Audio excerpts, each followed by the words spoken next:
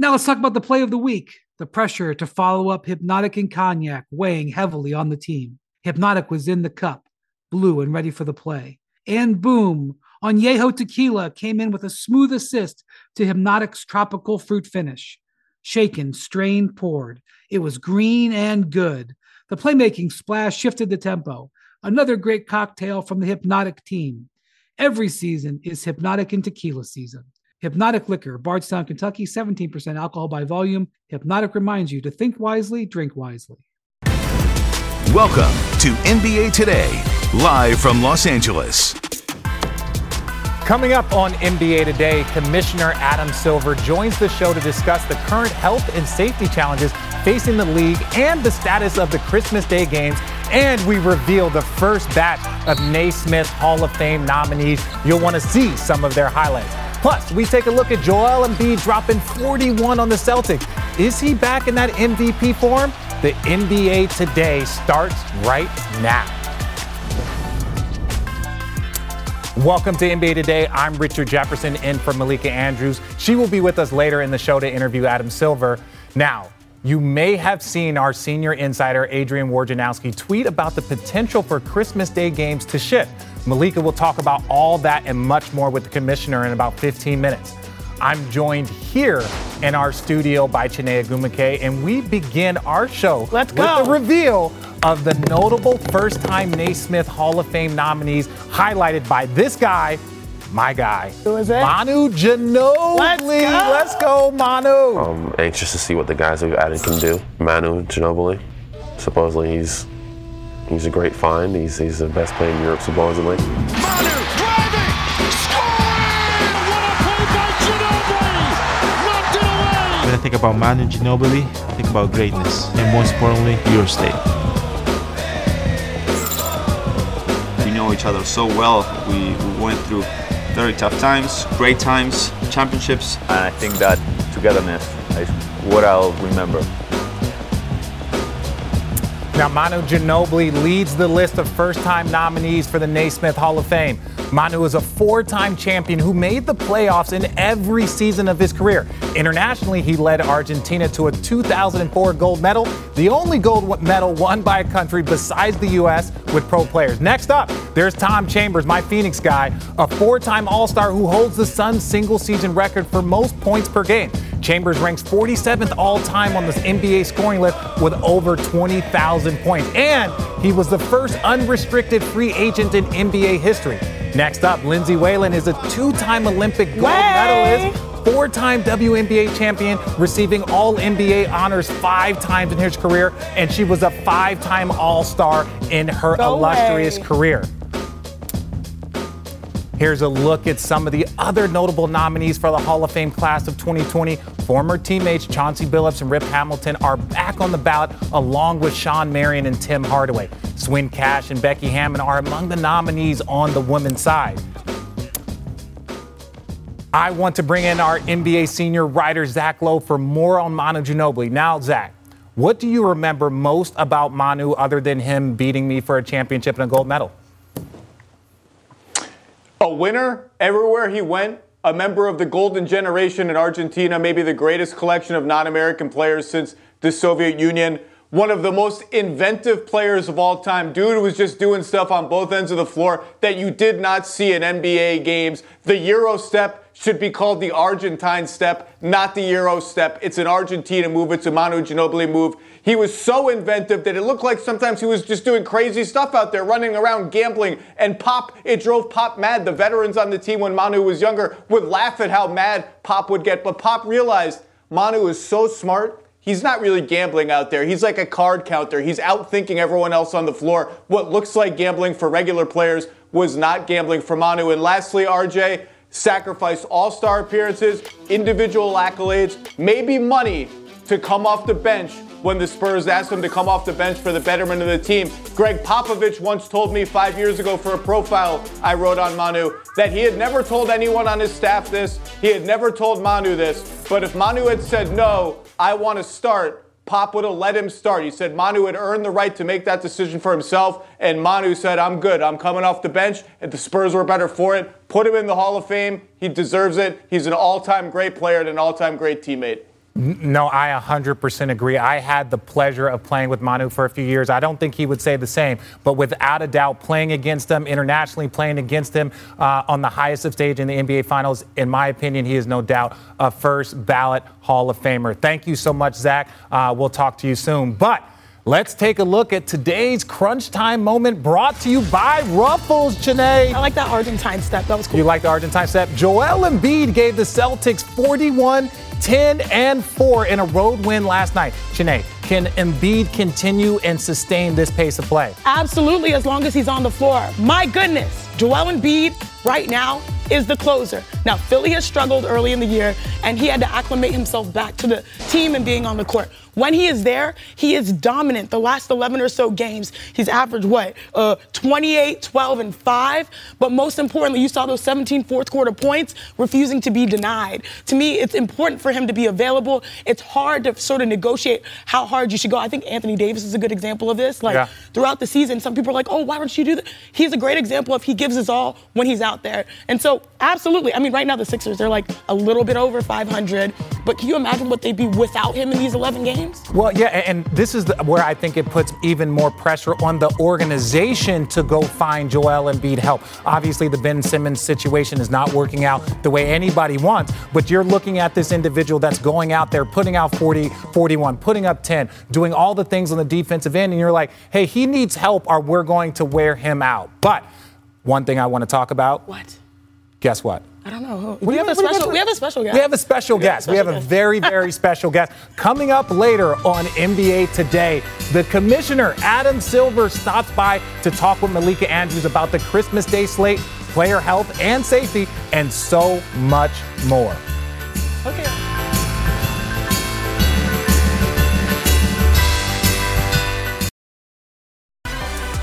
Live from Los Angeles, welcome back to NBA Today. Draymond Green notched a triple-double with 16, 11 rebounds, 10 assists in the Warriors' win over the Kings last night. It was his 31st career triple-double, and the Warriors now have won 30 of those 31 games. Long story short, Draymond impacts winning. Talk to me about his son, please. His son, look, well, speaking of Draymond, his son, Draymond Jr., was a guest equipment manager at the game last night. Janae, do you want to see a little bit more of little Draymond? I think he's earned himself a role, and I love this. He was supposed to give it to Chris Chioza, I think, but he actually gave it to Clay. To Clay. Well, Chris and Clay, they kind of look similar. Chris Clay, kind of. Yeah, they kind of look talking about the light skin, you know. I didn't want to go that direction. He's the cutest. DJ, you're amazing, and Draymond, I love it. Yes. All right, let's stick with the Western Conference. The biggest game of the night is the Suns versus the Lakers. The Suns have Devin Booker back, and the Lakers are still without AD. So, Janae, give me one pick, or give me a pick for the game tonight. Well, easily I'm going with the Phoenix Suns. I know that hurts, being an LA girl, especially athletically, but I'm going with the Phoenix Suns because let me read you this list right here, okay? Well, you can look at the records and think that that's probably a pretty good choice. You're right. Last, 10 games, they're 8-2 versus the Lakers, I think being 6-4, but Taylor Horton-Tucker, Dwight Howard, AD, obviously, that we talked about all this week, Avery Bradley, Malik Monk, Kent Bazemore, Kendrick Nunn, all unavailable. And then there's a list of there's a list of about 3 Suns. Yeah. So yeah, I mean, I think this is a must-win for the Suns just out of pride. I'm going with the Suns too because that's not the Lakers.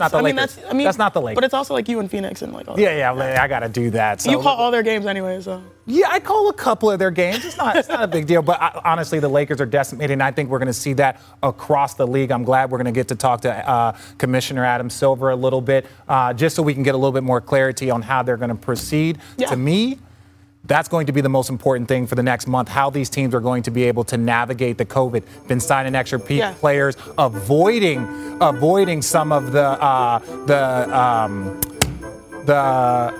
commissioner coming up. Yeah. How do they avoid the taxes? That's what there we go, the luxury tax. The luxury taxes. You're right. Now let's talk about the play of the week. The pressure to follow up Hypnotic and Cognac weighing heavily on the team. Hypnotic was in the cup, blue and ready for the play. And boom, Añejo Tequila came in with a smooth assist to Hypnotic's tropical fruit finish. Shaken, strained, poured. It was green and good. The playmaking splash shifted the tempo. Another great cocktail from the Hypnotic team. Every season is Hypnotic and Tequila season. Hypnotic Liquor, Bardstown, Kentucky, 17% alcohol by volume. Hypnotic reminds you to think wisely, drink wisely. You're watching NBA Today, live from Los Angeles.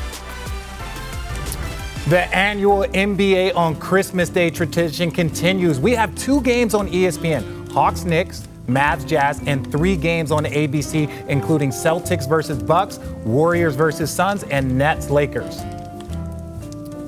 Welcome back to NBA Today. I'm Richard Jefferson, in for Malika Andrews. I want to toss to Malika Andrews as she interviews Commissioner Adam Silver. Malika, take it away. Thanks, Richard. I really appreciate it. For those of you who are watching, you probably have noticed that I am not in studio. I have been in close contact with someone who tested positive for COVID-19, so I am vaccinated. I am boosted. I am currently testing negative, but out of an abundance of caution, I am going to be social distancing from my colleagues and continue to test. But this is something that we're seeing around the world. There are cases that continue to pop up, especially with the new variant, and the NBA is no exception. So joining me now to talk a little bit more about that is NBA Commissioner Adam Silver. Commissioner, thank you so much for joining me. We all know breakfast is an important part of your day, but sometimes when you're traveling for business, you end up staying at a hotel that doesn't offer any. You know what happens? You grab a cup of coffee and skip the meal entirely. We've all been there. But if you book a room at La Quinta by Wyndham, you can enjoy their free Bright Side breakfast featuring delicious baked goods, fruit, eggs, yogurt, and waffles. And really, who doesn't want to start their day with a fresh hot waffle? Tonight, La Quinta, tomorrow you shine. Book direct at lq.com. Hi, Malika, and I hope you're okay. I hope I'm okay, too. I really appreciate the thoughts, but let's just jump right in. I mentioned that we're seeing a spike in COVID-19 cases around the world, but we're also seeing it in the NBA with upwards of 80 players testing into the COVID protocols with Christmas Day rapidly approaching. So are there any plans right now to stop or pause the season to allow for the spread to slow? No plans right now to pause the season.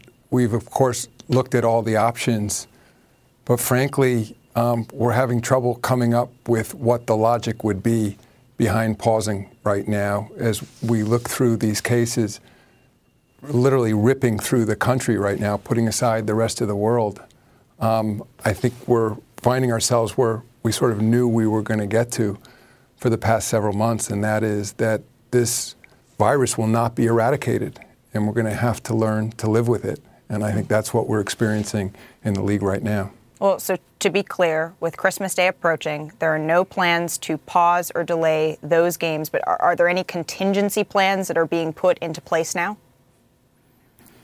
We need to talk for a few hours to talk about the contingencies. So, yes, I mean, I would say beginning from the day we initially shut down the league, you know, in March of 2020, we've done nothing but look at contingencies. So, of course, we always have those. But at least as of now, our plan is to move forward, not just for the Christmas Day games, but there are another roughly 23 games scheduled between now and Christmas. And, you know, every day is a new day. You know, we get the overnight testing. We look where we are in terms of our rosters and make our decisions. But at least, as I said, it seems for us that the right and responsible thing to do, taking all the factors into consideration, is to continue to play.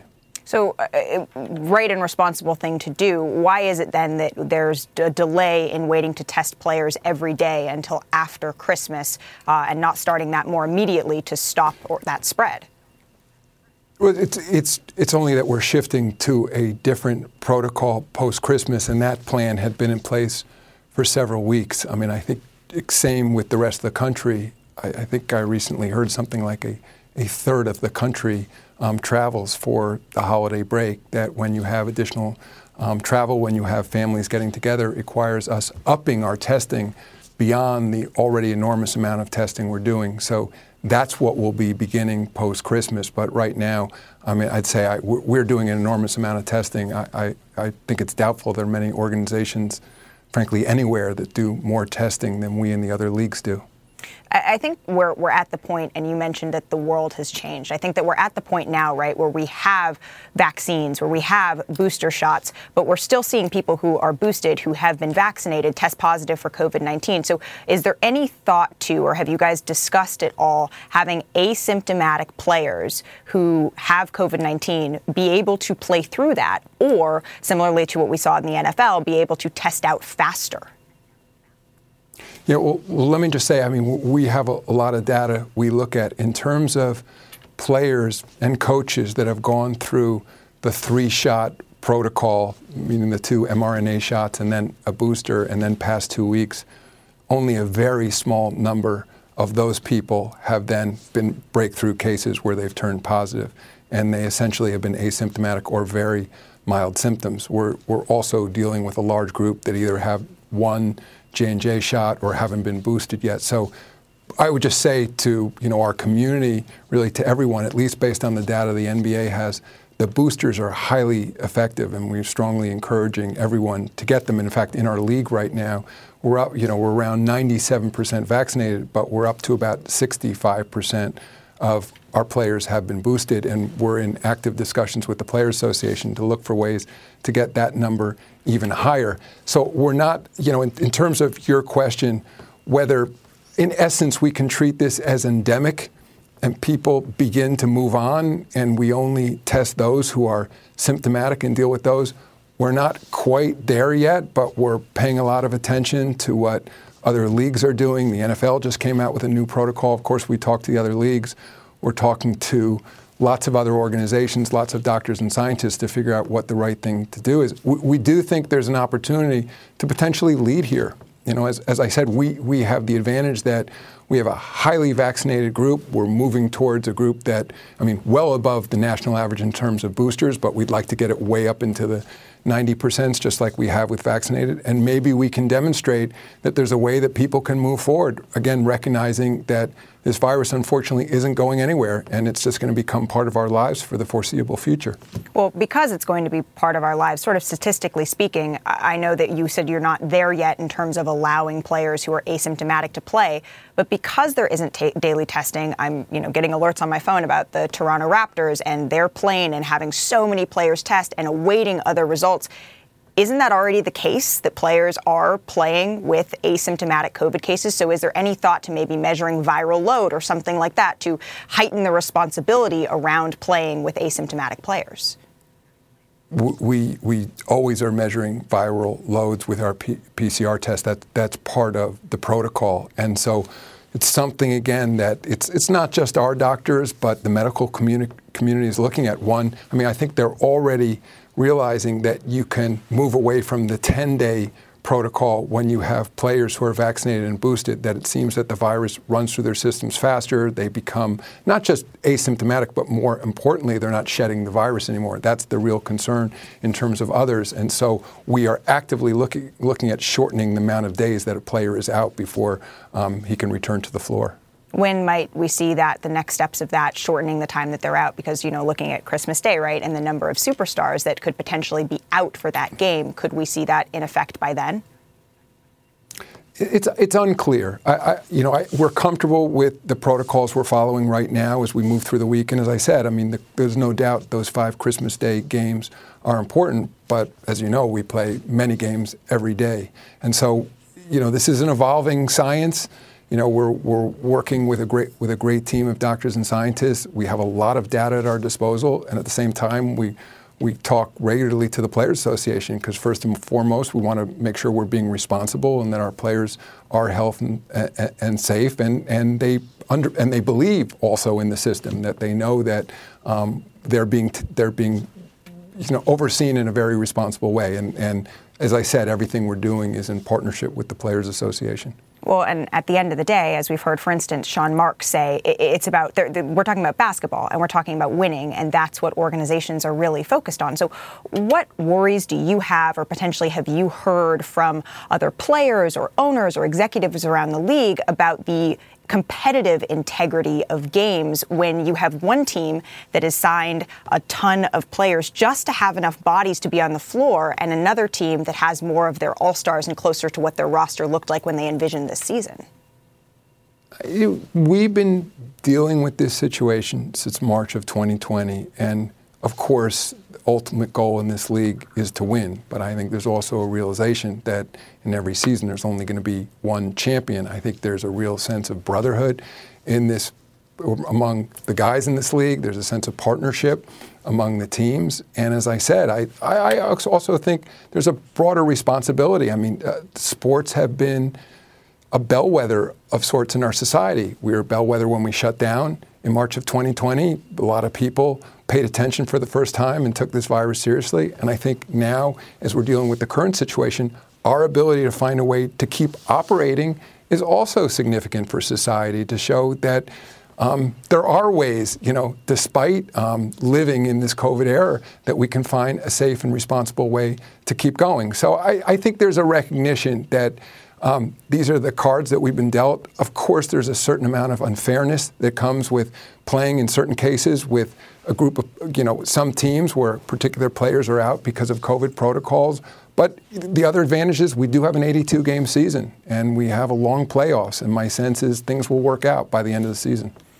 Commissioner, I want to circle back to something you said a little bit earlier about being in conversations with the Players Association. Have you revisited the idea of mandatory vaccines?